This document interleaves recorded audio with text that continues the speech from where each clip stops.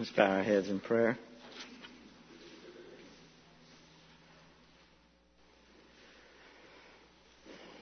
We gather this day, Father, to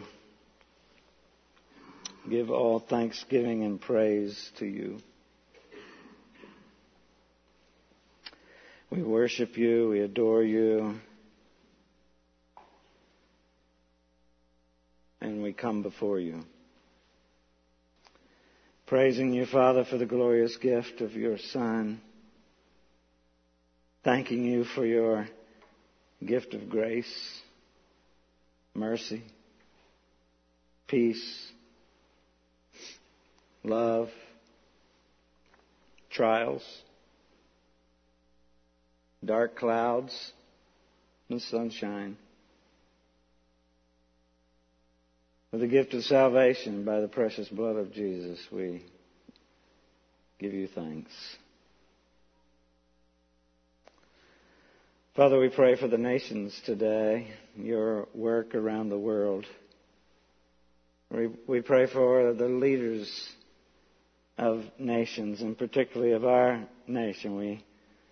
We lift up this day our president and his family, that you would give him wisdom in the decisions that he has to make.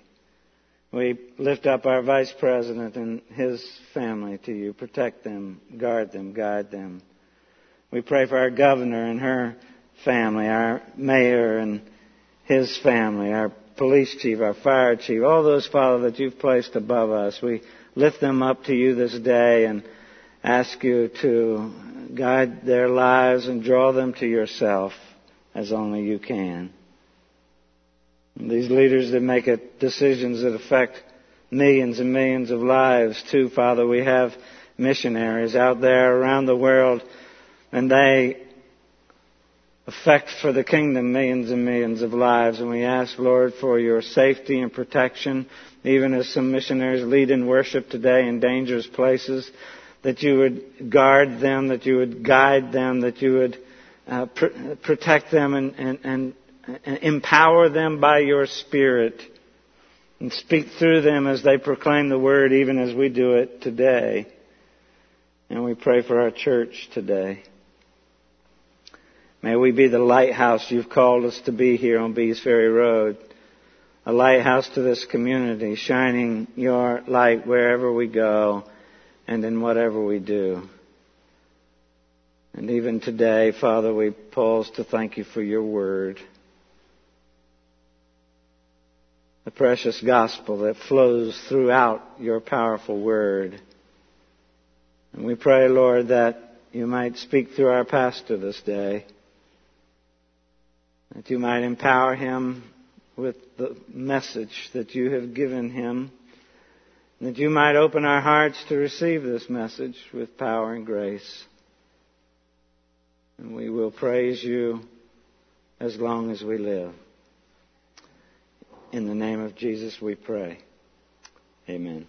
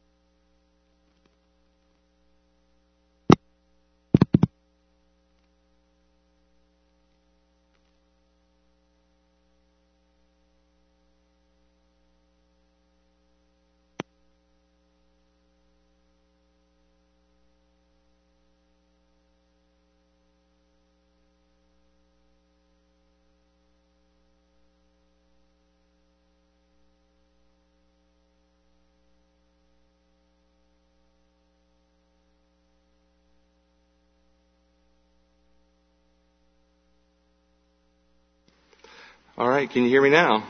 Oh, okay. Technology, love it? Sometimes.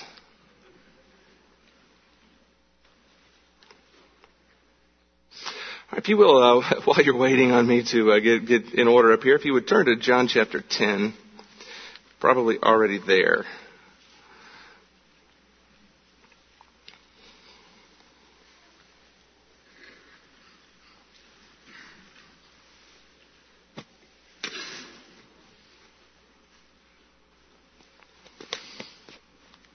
Well, did you all have a wonderful Thanksgiving? Yes. Either you really did or you all just lied. I don't know which one it is, but I'm good with it either way. I hope you had a great Thanksgiving. I hope you had some time to relax, to enjoy a good meal, spend time with your families. What a great holiday. What a great thing to observe as a nation, a day of Thanksgiving, a day of gratitude. You know, that holiday roots all the way back to the very beginning of our nation. It's debatable. There are people who actually spend a lot of time debating about where that began. We won't debate it this morning, but at least it roots back to the early pilgrims who came across on the Mayflower, and early on in their time paused and gave dedicated and focused time of thanksgiving to God for His protection and His provision for them. And if you think about the history of our nation, if you think if there's ever been a more underprivileged crew in this country than them, I'm not sure who they are. If you think of what they endured to get to the shores of America, a small handful of people on a ship, if you will, no homes, no government agency to help them build homes, no means of transportation except their legs. The only food they had didn't come from Walmart. It came from the sea or the forest. They had to go get it for themselves. They had very little money, no place to spend it even if they had it. Very few amusements for themselves, no real means of communication with their families back in England, no Social Security, no Medicare, you name it. They were pretty much down to bare bones. But if you'd have called them underprivileged to their face, I think they probably would have punched you in the nose. They didn't sense that about themselves. They didn't feel that way about themselves. In fact, they thought themselves to be particularly blessed by God. And because of that, they stopped and intentionally gave thanksgiving to Him for what He had done for them and in their lives. And our nation has consistently recognized that, at least in our early history, that our blessings as a nation are the result of the blessing of God. Not just blessings in general, but blessings from Almighty God. That there was a God who was inclined to bless a nation who bowed before Him. Abraham Lincoln, in one of his early Thanksgiving proclamations, said some things that you haven't heard presidents say for quite some time in our country. In 1863, October 3rd, in his proclamation, he speaks about the bounties that God has blessed the nation with. And he says, to these bounties which we so constantly enjoyed that we are prone to forget the source from which they come.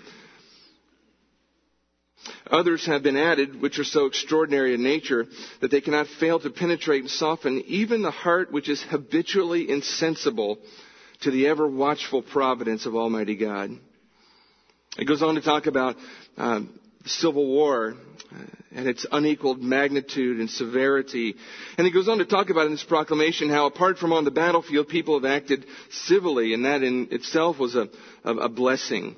And in spite of, he says there, the nation's great sins, in spite of this war, this bloody war that's going on, Almighty God has still, in spite of these things, blessed them, he recognizes, with all sorts of abundance, with all sorts of things like wealth and settlements and mines and iron and coal, and all the things that those things have yielded for the nation have been abundantly received as blessings, and how the nation has steadily increased and grown.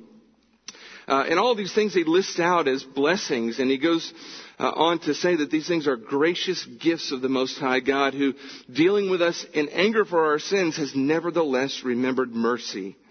And he goes on to say, it seemed to me fit and proper that they should be solemnly, reverently, and gratefully acknowledged, all these blessings, as with one heart and one voice by the whole American people.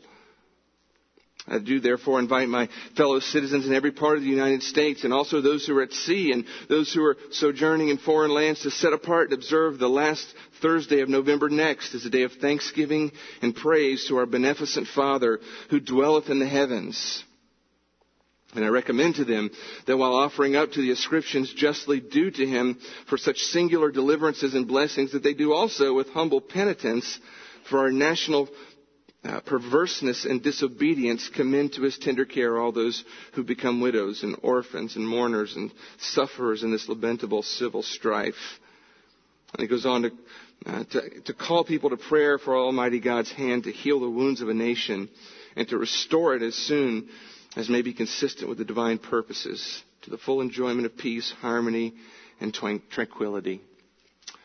I mean, just an amazing address, really, from a president of the United States.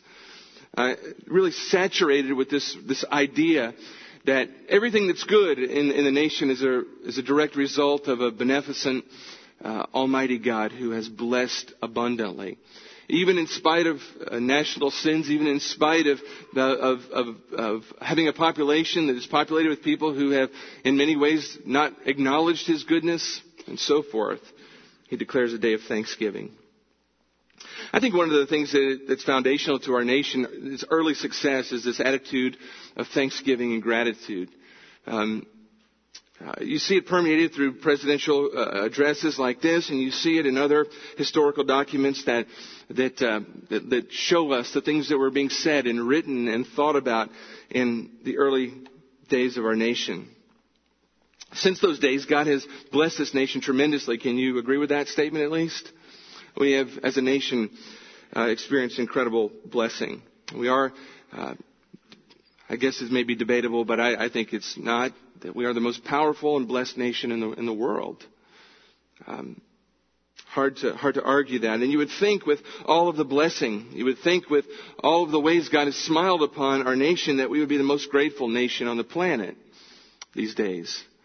But I don't know if you navigate around in places that I do, but my observation is that the exact opposite seems to be true. It seems that the more God has blessed us and the more affluent we've become as a nation, the more blessed we've been as a nation, it seems rather than becoming more grateful, we tend to have become less. Do you see that trend? I see that. The less thankful we are.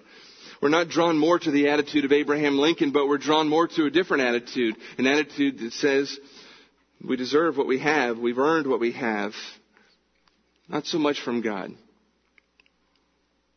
We live in a culture now that revolves completely around me. Everything revolves completely around me, doesn't it? It's not about God, it's about me. Wealth and materialism, they've stolen our thankful hearts and replaced them with lust and greed, self-pleasure. Everything, if you think about it, in the prevailing culture around us is geared not to make us more grateful, right? It's geared to do the exact opposite. It's geared to make us less grateful. If you just take, for example, what goes on in advertising in our culture, all of the advertising world around us, whether it be TV or print or anywhere else, it's not geared to make us grateful. It's geared to do what? It's geared to make us ungrateful. It's geared to make us discontent with what we have and who we are, and to cause us to envy and desire more, right? Whether it be the body we have, right? Do you ever watch a commercial that says, man, go look at yourself in the mirror. You look great just the way you are. Have you ever seen that commercial? You've never seen that commercial. No, it's more like, boy, look at yourself. You're a little overweight, but if you get our product, what'll happen? Oh, you'll lose it. It'll be great. But in order to get their product, you have to first be what? Well, you have to first be unhappy with, discontented with who you are and what you are. Whether it's your body or your car, look out in the driveway. This is every car commercial. Look out in your driveway. You see that old jalopy out there compared to this new car, right? And the whole point is to get you to be dissatisfied with what you have and lustful of what you don't, right? It's not geared toward gratitude.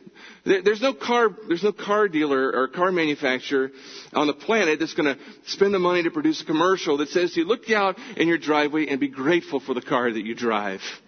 You don't need our old new thing, right? The one you've got's just fine. No.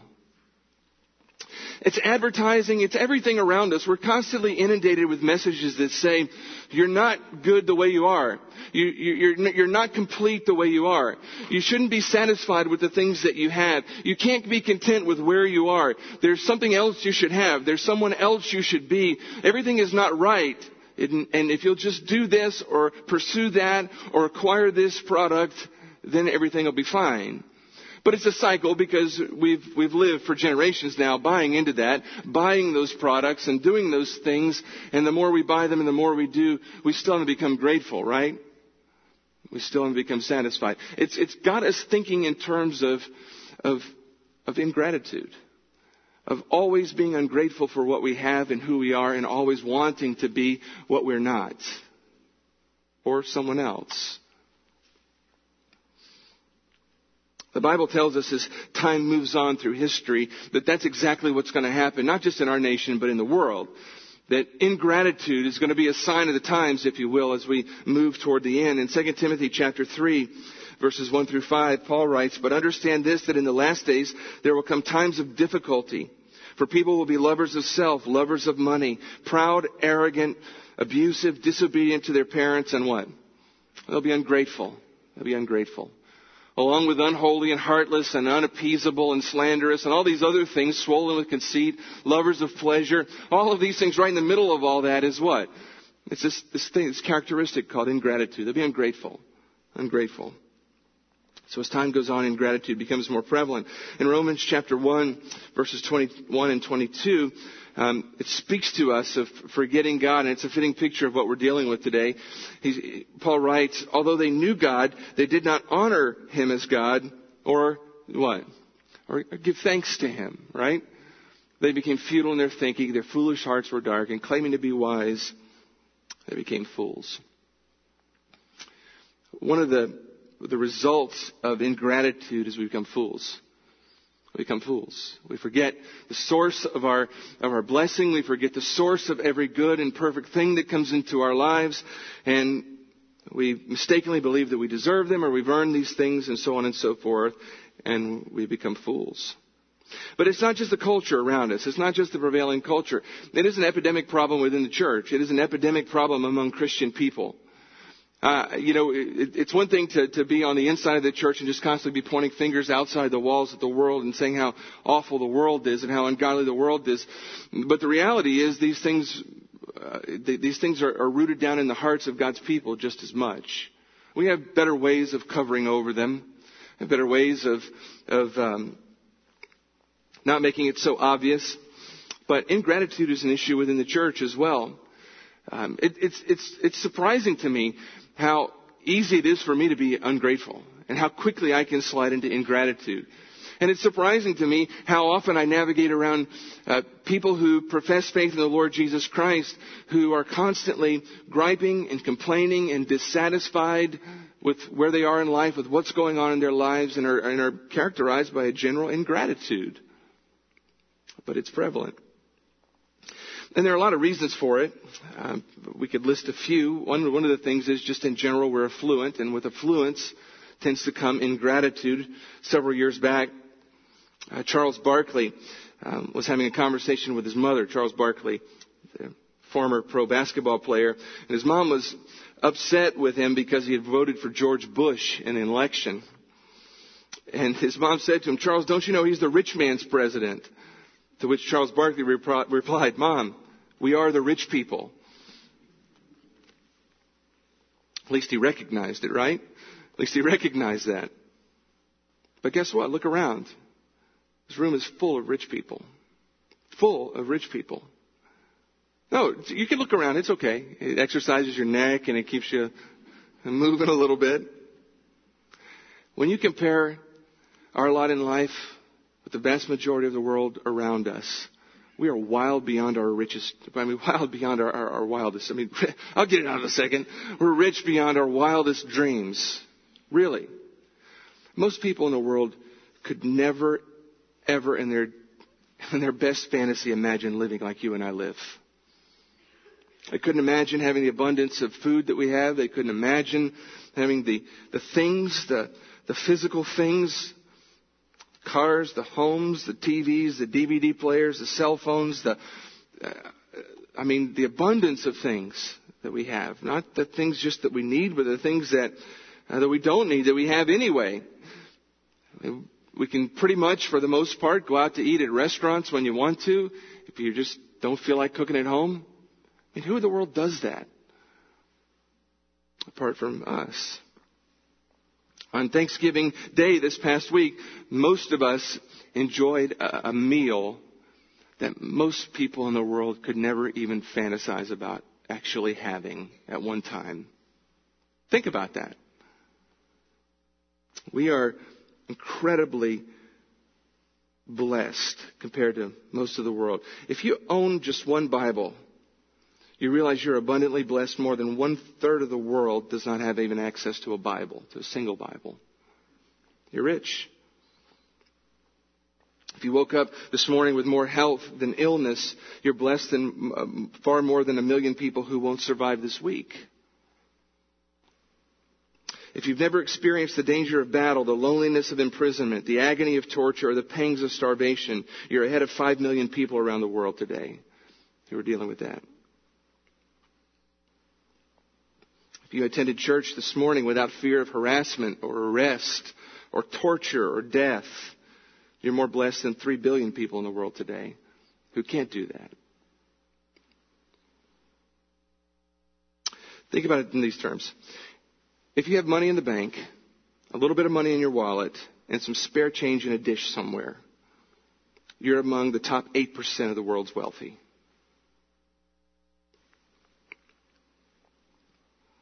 We're rich people, right? We're affluent when you think of it in those kinds of terms. And you would think that all these blessings would make us the most grateful people in the world. But in fact, they don't. They don't. They tend to generate the opposite in us.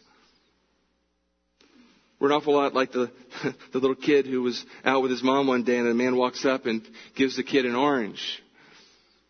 To which the kid looks up at his mom and his mom says to him, "Son, what do you say to the nice man?" To which he tosses the orange back and says, "Peel it." That's how we become, isn't it? A lot like that. Or more like John Rockefeller when asked how much more money does it take to satisfy a man, he says, just a little more. Just a little more. So affluence tends to generate ingratitude. It is a reason, not the only. Pride is another reason. I think that ingratitude roots into our hearts. Sometimes we're deluded into thinking that we have earned what we have and that somehow the affluence that we have is a result of who we are and what we've done and our brilliance and our hard work and so on and so forth. And so sometimes it's pride that is the root of our ingratitude. Other times it's just forgetfulness. And Psalm 103, verse 2, the psalmist speaks to this issue. He says, "Bless the Lord, O my soul, and forget not all his benefits." Because if you forget them, you quickly divulge into ingratitude. Hosea chapter 13, verse 6, God speaking, "When I fed them, they were satisfied. When they were satisfied, they became proud. When they became proud, what happened? Well, they forgot me. Forgot me." This pattern that seems to play out in history. Prosperity leads to pride, which leads to a forgetfulness of God. When we are prosperous, we become swelled up in our own pride. We forget the source of our blessings and we become ungrateful. It becomes the symptom of that problem.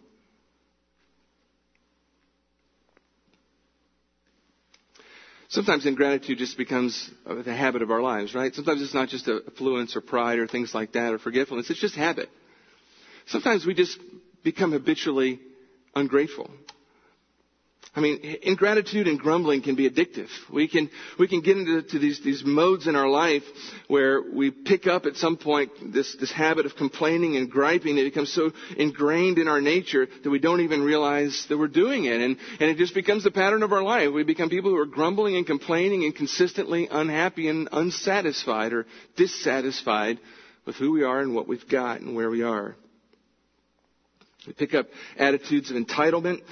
We think that God owes us certain things, and when He doesn't deliver those things that we want or the things that we think He owes us, then we become angry and we become embittered and we complain and we gripe, and gratitude flies out the window. Some of us are just habitually ungrateful people. Habitually. God blesses us, but there's always something we don't like about it. He blesses us more, and there's something we don't like about that. And there's something more that we want. There are other things we could list as reasons, but the Bible consistently calls God's people to be people of gratitude. Did you hear that? God's Word calls us, and let me say it another way. God's Word commands us to be people of gratitude. Listen to just a few excerpts of passages that speak to this. Philippians 4:6. Paul writes, "Be anxious for nothing, but in everything by prayer and supplication, with thanksgiving, let your requests be made known to God." In everything with thanksgiving. He's saying to these believers, you've got some problems that can create anxiety in your life, but don't be anxious about it. Just fill up your mind and your heart with prayer. Turn to God. Be grateful for who you are. Be grateful for what you've got. And in the mix of that, pray for what you don't. Colossians chapter 2, verses 6 and 7. "As you have therefore received Christ Jesus as Lord, so walk in Him, rooted and built up in Him, established in the faith as you have been taught, abounding in it with thanksgiving." And so Paul links sanctification and maturity in the faith with gratitude. That's interesting, isn't it? How do you identify somebody who's mature in their faith? Their lives are marked by gratitude. The two are tied together. Show me somebody who's consistently ungrateful, and they might claim to be spiritually mature, but their lives tell a different story. One of the signs of maturing in our faith is a consistent presence of gratitude. Paul's arguing that in Colossians 2 and 3. Chapter 3 of Colossians, verses 15 through 17. "Let the peace of God rule in your hearts, to which also you were called in one body, and be thankful." Further down, "Whatever you do in word or deed, do all in the name of the Lord Jesus, giving thanks to God the Father through Him." Whatever you do, give thanks. Always be thankful. Ephesians chapter 5, verses 18 and following. "Don't get drunk with wine, for that's debauchery, but be filled with the Spirit, addressing one another in psalms and hymns and spiritual psalms, singing and making melody to the Lord with all your heart, giving thanks always and for everything to God."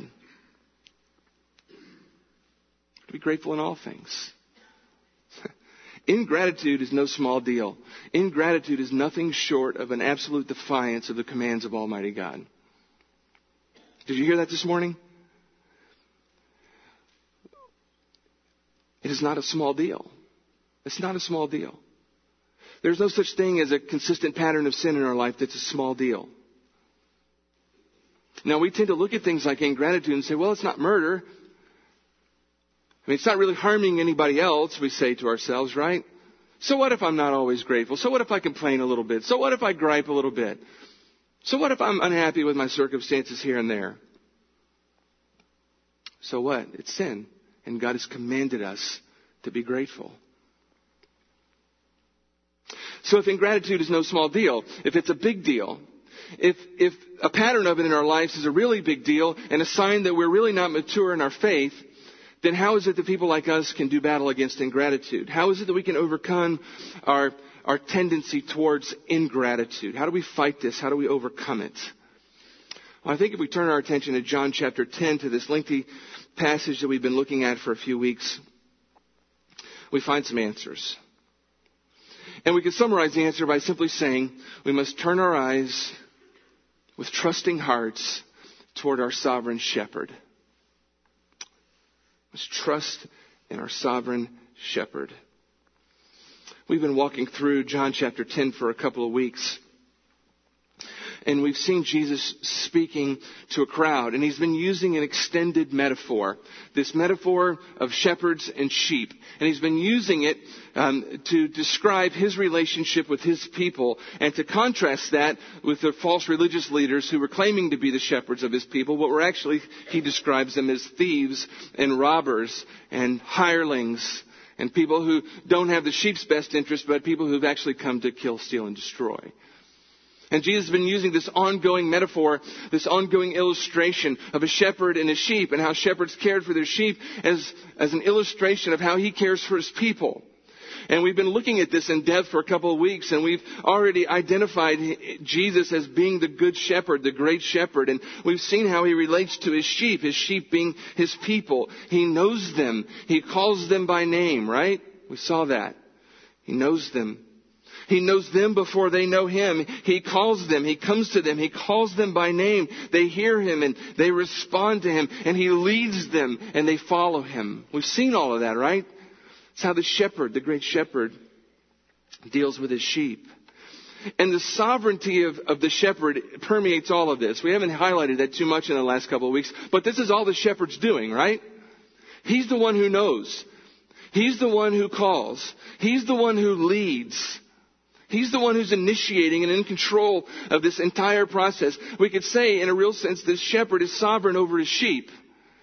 And that's fundamental to his sheep understanding how to navigate under his leadership. It's fundamental to his sheep understanding how to cultivate gratitude. In order for us to overcome the tendency to ingratitude and to work towards becoming grateful people, Jesus Christ, our great shepherd, what he has done and what he is doing has to be the anchor of our gratitude. Do you hear that? He has to be the anchor of our gratitude. What he's done and what he's continuing to do every day for us has to be the anchor. If the anchor for our gratitude is going to be in other people, that is to say, if what determines whether or not we're going to be grateful or ungrateful on any given day is other people, guess what? We're going to consistently be ungrateful people. If what's going to determine whether you and I are grateful or ungrateful on any given day is the circumstances that we'll face that day, then guess what? We're going to consistently be pretty ungrateful people because circumstances change and they move and they're unpredictable and they're uncertain. If what's going to determine whether we're grateful or ungrateful on any given day is the possessions we have, how much money is in our bank, what's going on in our careers, or the accomplishments in our lives, those things fluctuate and change and move, and they're unpredictable, and they're not a firm foundation for gratitude. If those are the things that are our focus on any given day, ingratitude's not far behind.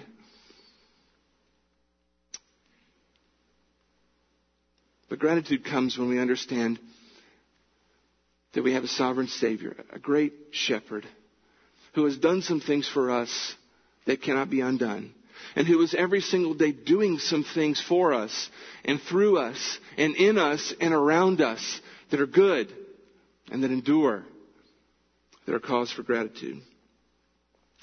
I just want to highlight three quick things with our time that's left this morning that he has done, that he is doing as our good shepherd, that should anchor our gratitude, that should make us grateful people regardless of what's going on in our careers or our accomplishments, regardless of what's going on in the circumstances that move and shift around us, regardless of what's happening in the people around us that God has placed in our lives for whatever reasons.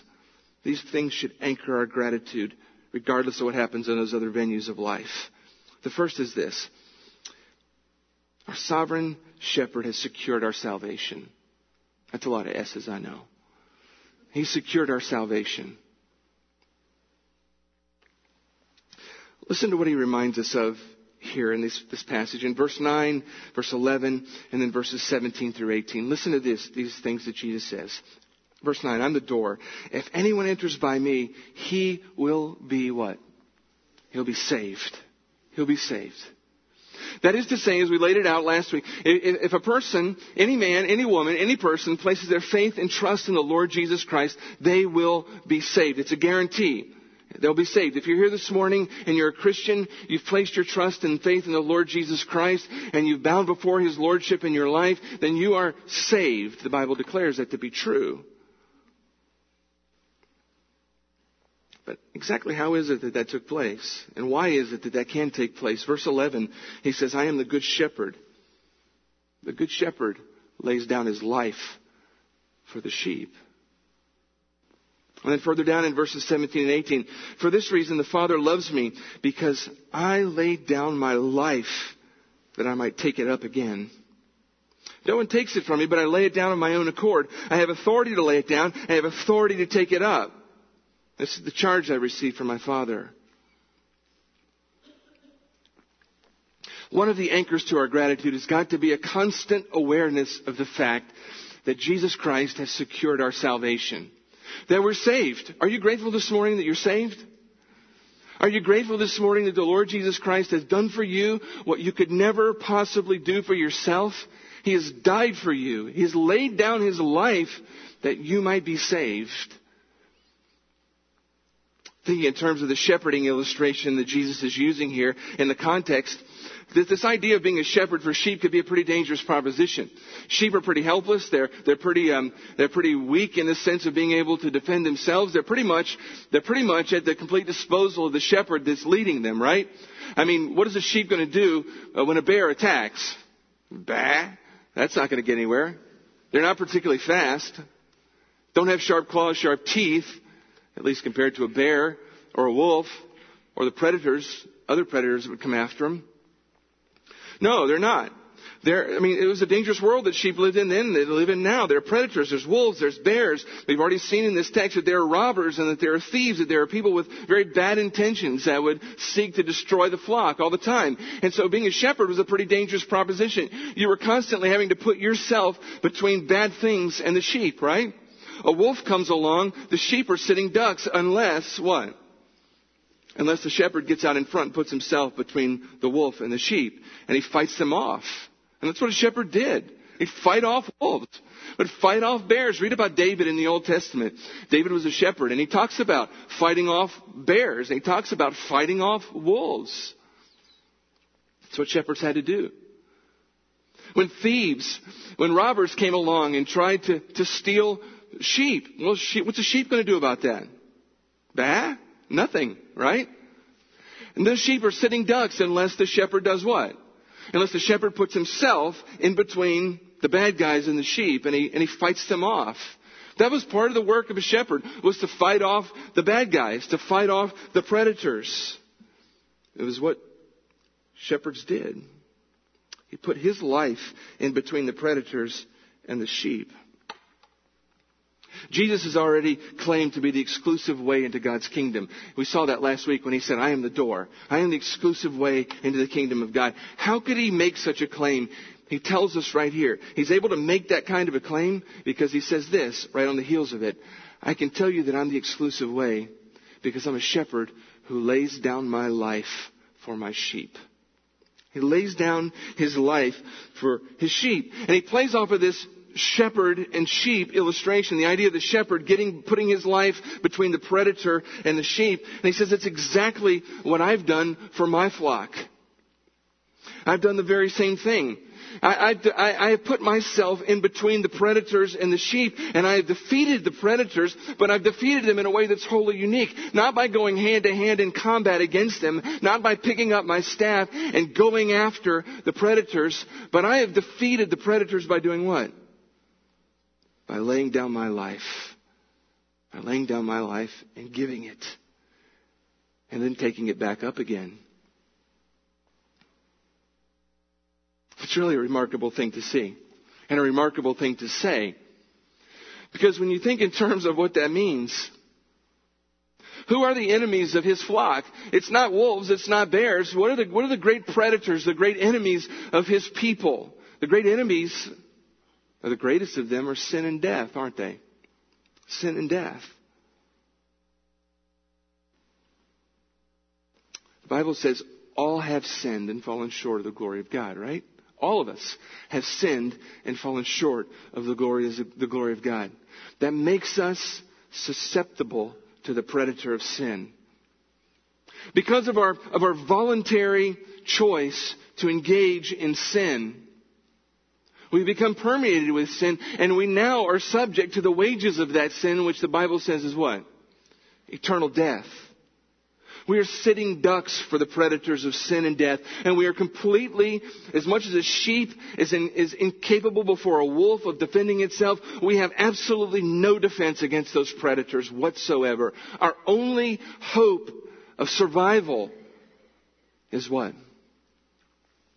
That there would be a great shepherd who would put his own life in between us and those predators and would destroy them for us.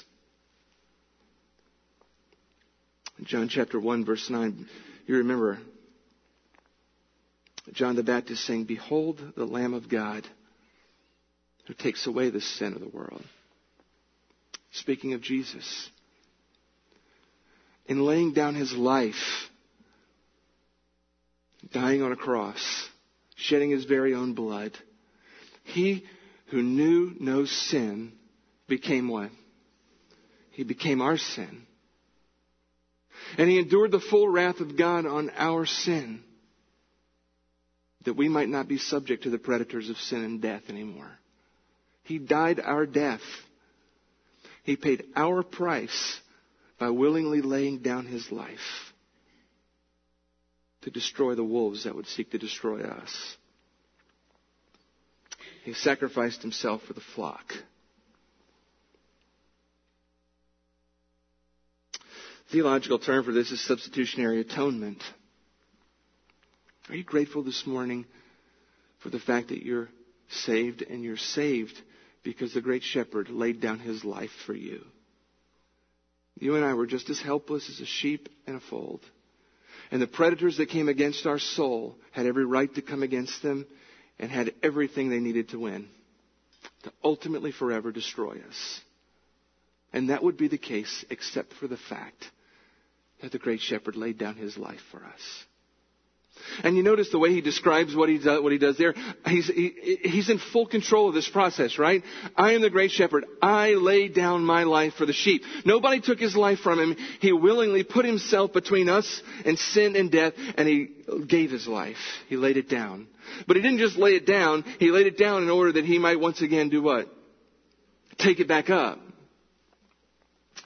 A dead shepherd leaves the sheep flock vulnerable. But we don't have a dead shepherd. We have one who died, but he now lives, having defeated the predators that came across and came after our souls. This is why Jesus came. He came to lay down his life and to take it back up. He said it another way, I came to seek and to save that which was lost. This was his way of doing that. If there's anything that should anchor our daily gratitude, it should be the reality that we have a great shepherd who has laid down his life for us. That while we were helpless, while we were hopeless, the Lord Jesus Christ laid down his life for us. Are you grateful for that this morning? Does that cause something to go on inside of your heart that says, man, I don't think about that enough. I don't wake up enough days saying, Lord Jesus, thank you for laying down your life for me. Whatever happens to me this day, whatever circumstances come across my radar today, whatever people I'm going to encounter, whatever happens to me this day, good, bad, indifferent, nothing can change the fact that I have a great shepherd who laid down his life for me. And whatever temporary trouble I might have to face today, whatever temporary trouble I might have to face in this moment or this season of my life, is nothing compared to what you've done on my behalf that can never be taken away. One of the things that should drive us to gratitude is the reality that we have a Savior who secured our salvation by laying down his life for us. But that's not all he's done for us. He laid down his life for us, but he continues to protect us and to keep us. And that's something else that should generate in us gratitude, right? The idea that we serve a risen shepherd who not only has laid down his life and risen again, but he still consistently, daily, every single day, protects and keeps us. We see that in verse 9. I'm the door. If anyone enters by me, he'll be saved.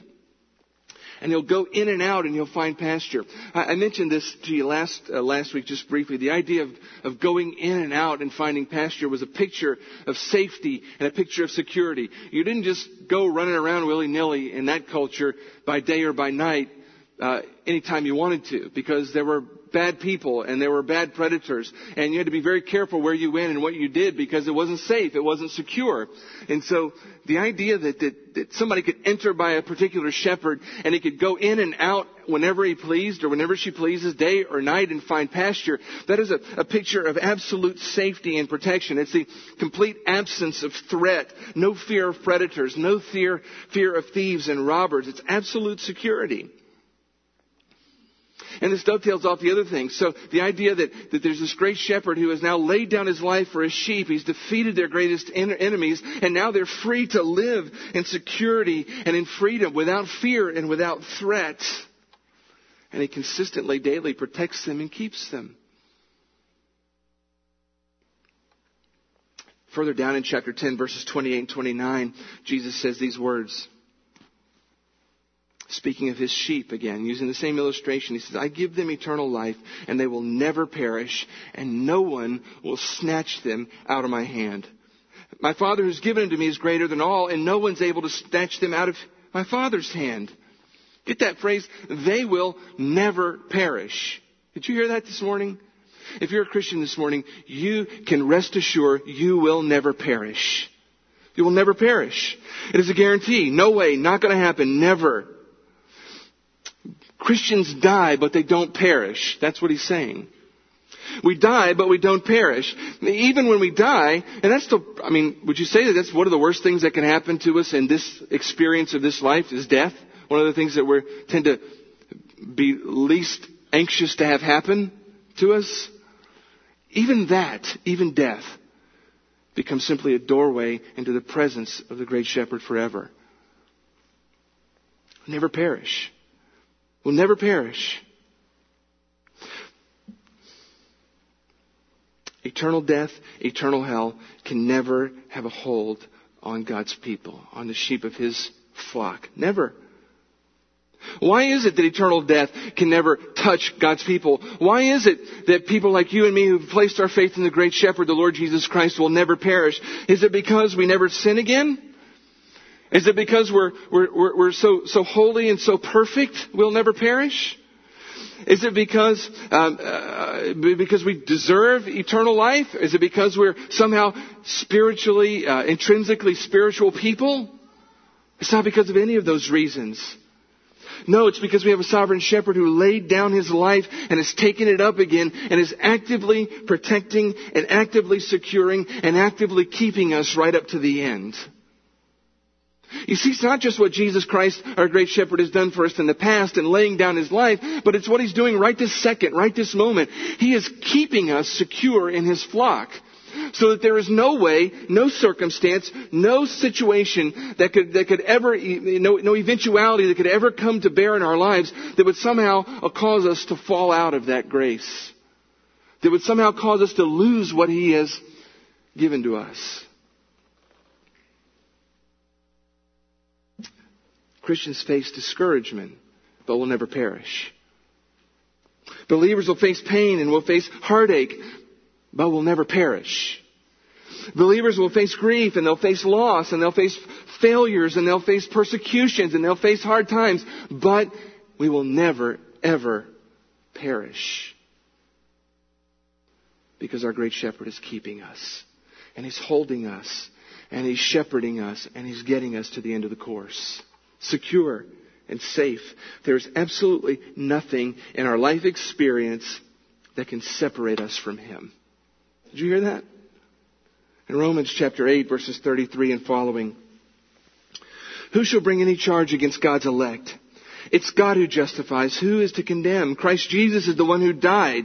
More than that, who was raised, who is at the right hand of God, who indeed is interceding for us. Who shall separate us from the love of Christ? Shall tribulation or distress or persecution or famine or nakedness or danger or sword? No.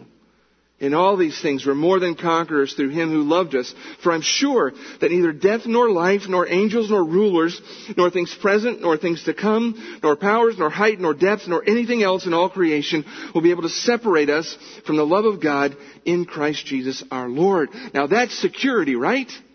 Nothing can separate us from him. Nothing. There is no circumstance in our lives that can occur that can cause us once again to be outside of his flock. There is no failure on the part of any one of us that could ever disqualify us from his flock. There is no person, there is no being that can rip us from his hands. Are you grateful for that this morning? Does that generate gratitude in your heart? To realize not only is the great shepherd laid down his life for you, But even at this moment, He's securing you. In spite of our sin, in spite of our inconsistency, in spite of our ingratitude, He's holding us and He's securing us and He's keeping us right to the end of the course. Actively maintaining our salvation should generate gratitude. It's not our ability to hold on to Him. It's all about His ability and determination to hold on to us. And He's determined to hold on to you if you know Him this morning. Are you grateful for that? I'm not grateful enough for that. Finally, a third thing, He provides abundantly for us. In verse 10, the second part, I came that they might have life and they might have it abundantly. By His substitutionary death and His subsequent resurrection, He secured for us eternal life. And He destroyed our worst enemies, death and sin and hell and Satan, who's behind all of those things. He didn't simply come to secure us from those things, though. He came that we might have life and that we might have it what? Abundantly. That speaks to provision.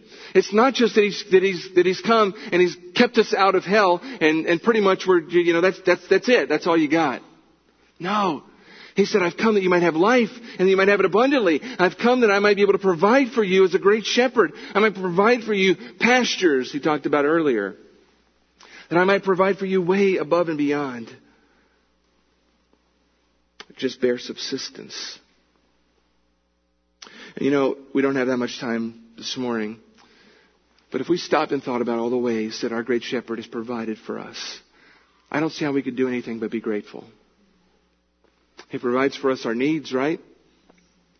Are your needs met this morning? Are your needs met? He's promised to meet them. I bet He has. I suspect that for all of us, our needs have been met, and we could probably spend the rest of the afternoon listing all of the wants and desires above and beyond our needs that He's met for us abundantly, right? We could. He's provided our needs. He's provided so many of our wants, material blessings. He's provided us with spiritual blessings, hasn't He? Have there been spiritual blessings in your life? Those come in a lot of different ways, don't they? Sometimes they come as a spiritual high water marks, those moments where God just does something remarkable in your life through some event or through some series of events or just through your daily devotional reading or through some fantastic sermon that you hear. Yeah. God uses all sorts of things around us to spiritually bless us and to grow us. Good things. But He also uses an awful lot of painful things, doesn't He? He does, doesn't He? Part of His providing for us, part of His providing spiritual blessings in our life sometimes come in the form of spiritual lessons that have to be learned through pain and disappointment and loss. Some of the greatest spiritual blessings that He brings to our life are only learned that way. Aren't they? To know what it is to lose something dear. And then to know the peace of Christ that passes understanding on the heels of that is a spiritual blessing that you don't learn until you go through it. To understand and appreciate the spiritual blessing of healing in your life, you don't really get it until you go through deep pain and you come out on the other side and you see it and you sense it and you feel it. See, those are spiritual blessings that you don't get except by going through awful circumstances. And even those awful circumstances, although not good and pleasant and fun in the moment, are really blessings. They're part of the ways in which our great shepherd provides abundantly for us. How is it that we can be people who are grateful, who give thanks in all things? By the way, you hear Paul say that. He doesn't say give thanks for all things. He says give thanks what? In all things. How do we give thanks in grief? How do we give thanks in pain? How do we give thanks in heartache and in loss? We give thanks in them because we understand that we're part of a flock and we have a great shepherd who leads us places with a purpose. And He leads us through valleys sometimes that lead us to abundance on the other side. And that if we're in the middle of grief, if we're in the middle of pain, if we're in the middle of heartbreak, if we're in the middle of loss, it's because He desires to bless us abundantly through it. That's how we can give thanks in the middle of it. If we think that life is out of control and that circumstances are winning the day, then we'll never be grateful in the midst of pain or grief or loss. We won't. But if we understand that we have a sovereign shepherd who's in control, of those moments and is using them for spiritual blessing in our lives and for our good, we can be grateful in them. Do you see that? It's a difference of perspective. He provides for us all things because all things work together for good for those who love Him. What things? All things. Just the good things? All things. Even the hard things. I think of the Apostle Paul, who talks about having a thorn in his flesh. He doesn't tell us what this thing is, but it's awful to him, right? Awful enough that he's asked God multiple times to remove it. And God's answer every time for this awful thing in his life was what? No. My grace will be sufficient. I'm not going to remove it. You're going to continue to endure it. And you know what? Paul was able to be grateful in the midst of that. At the end, even though God did not remove the pain in his life, he was able to be grateful in it. Why? Because he said, look, it's okay. This pain is good for me because God is using it to keep me humble. Paul was able to look beyond the pain and see God's greater purpose, humility. See, God's working a spiritual blessing in my life, the blessing of humility, and this is one of the tools in his toolbox to bring it to bear in my life. So, hey, I'm grateful for that. I'm grateful for that. That's maturity. That's spiritual maturity.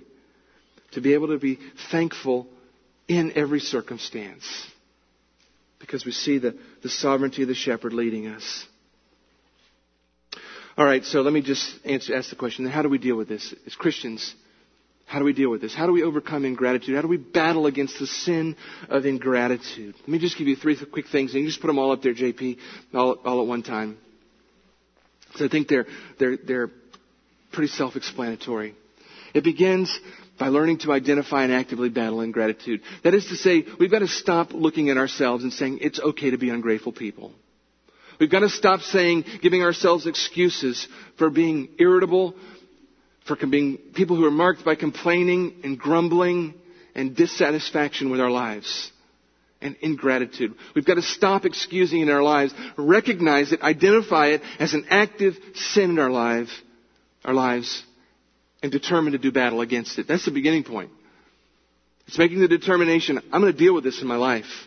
With the help of Christ, I'm going to battle this thing in my life. I'm not going to allow it to go on anymore. I'm not going to write it off as no big deal. I'm going to decide that it's a part of the spiritual battle every day in my life, and I'm going to choose to fight it and not give in. That's where it begins. And I think secondly, we actively just choose gratitude and joy. We make a choice. I'm going to be grateful. I'm going to choose gratitude today. I'm going to choose joy. These things are not suggestions in God's Word. They're commands. And what He commands us to do, He equips us to do. So it must be possible for me to do this. So I'm going to. I have a choice every single day. Francie Schwartz, in her book, Chicken Soup for the Soul at Work, tells a story about a guy that she knew by the name of Jerry, who was always in a good mood. This guy, do you know people like that? They can be annoying at times. But this guy, Jerry, was always in a good mood, and he always had something positive to say. And if you ever asked him how he was doing, he would always say the same thing. If I was doing any better, I'd be twins. That's what he'd say every time. He was a restaurant manager, and everybody loved him. Everybody loved to work for him because he was always so positive. And one day, the author of the book, Francie, says to this man, she says, I don't get it, Jerry. You can't possibly be upbeat all the time. How do you do it? To which he replied, each morning I wake up and I say to myself, Jerry, you have 2 choices today. You can either choose to be in a bad mood or you can choose to be in a good one. And I choose to be in a good mood. Oh, it's not that easy, Schwartz said. Yes, it is, Jerry responded. Life is all about choices. Several years after that conversation, Jerry's restaurant was robbed and the thieves panicked and shot him, and he was rushed to the emergency room, and he spent 18 hours on the operating table and several weeks in intensive care before he recovered, and thankfully he did survive. Later he was asked, how did he do it? And he said this, quote, when I was laying on the floor, I remembered I had 2 choices. Don't you just love this guy? I had 2 choices. I could choose to live or I could choose to die. I chose to live.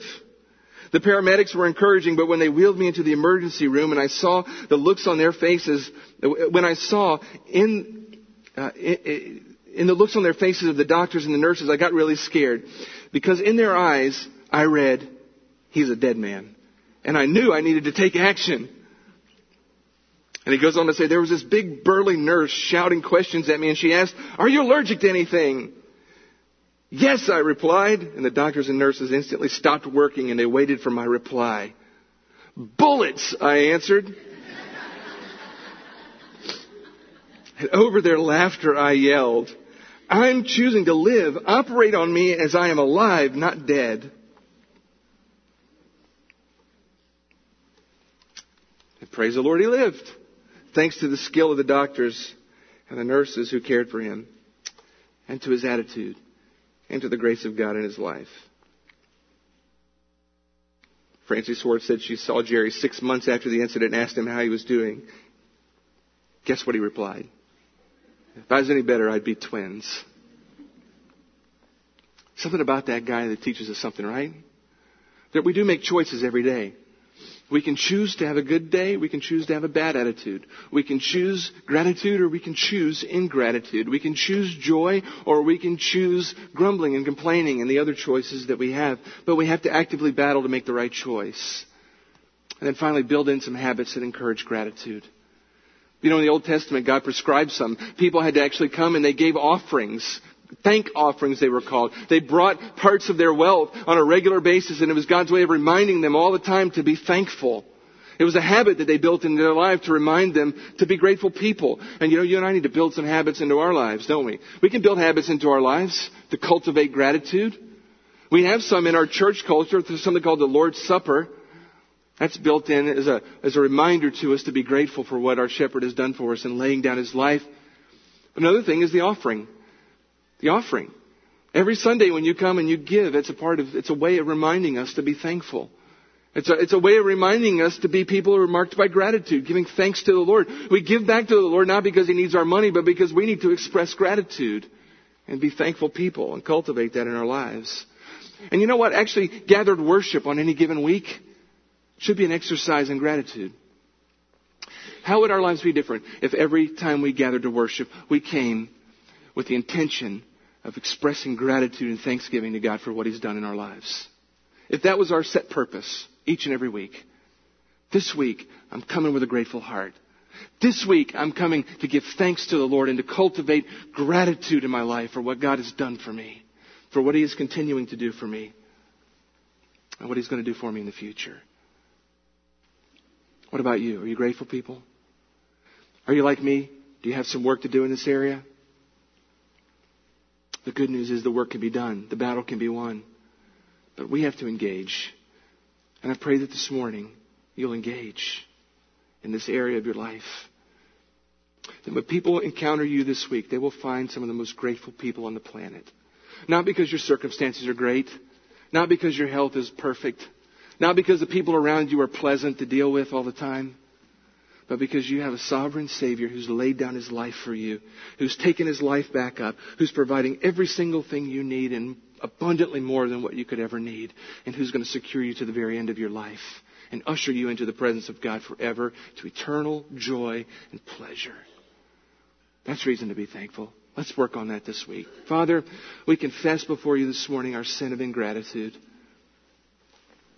In small ways and in big ways, that sin roots down into our hearts. And Lord, we confess our tendency to write it off as minor, as no big deal, and to give in to this pattern of ingratitude on a regular basis. We pray, oh God, for your forgiveness in this area of our life this morning. And we pray that you would remind us, Lord Jesus, our great shepherd, of what you've done for us. That you have laid down your life. You have secured our salvation. Remind us of how you are caring for us and providing for us and securing us each and every day. Anchor our gratitude in what you have done and are doing in our lives every day.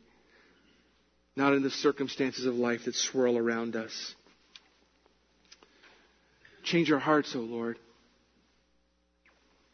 Make us grateful people. For we pray it in Jesus' name. Amen.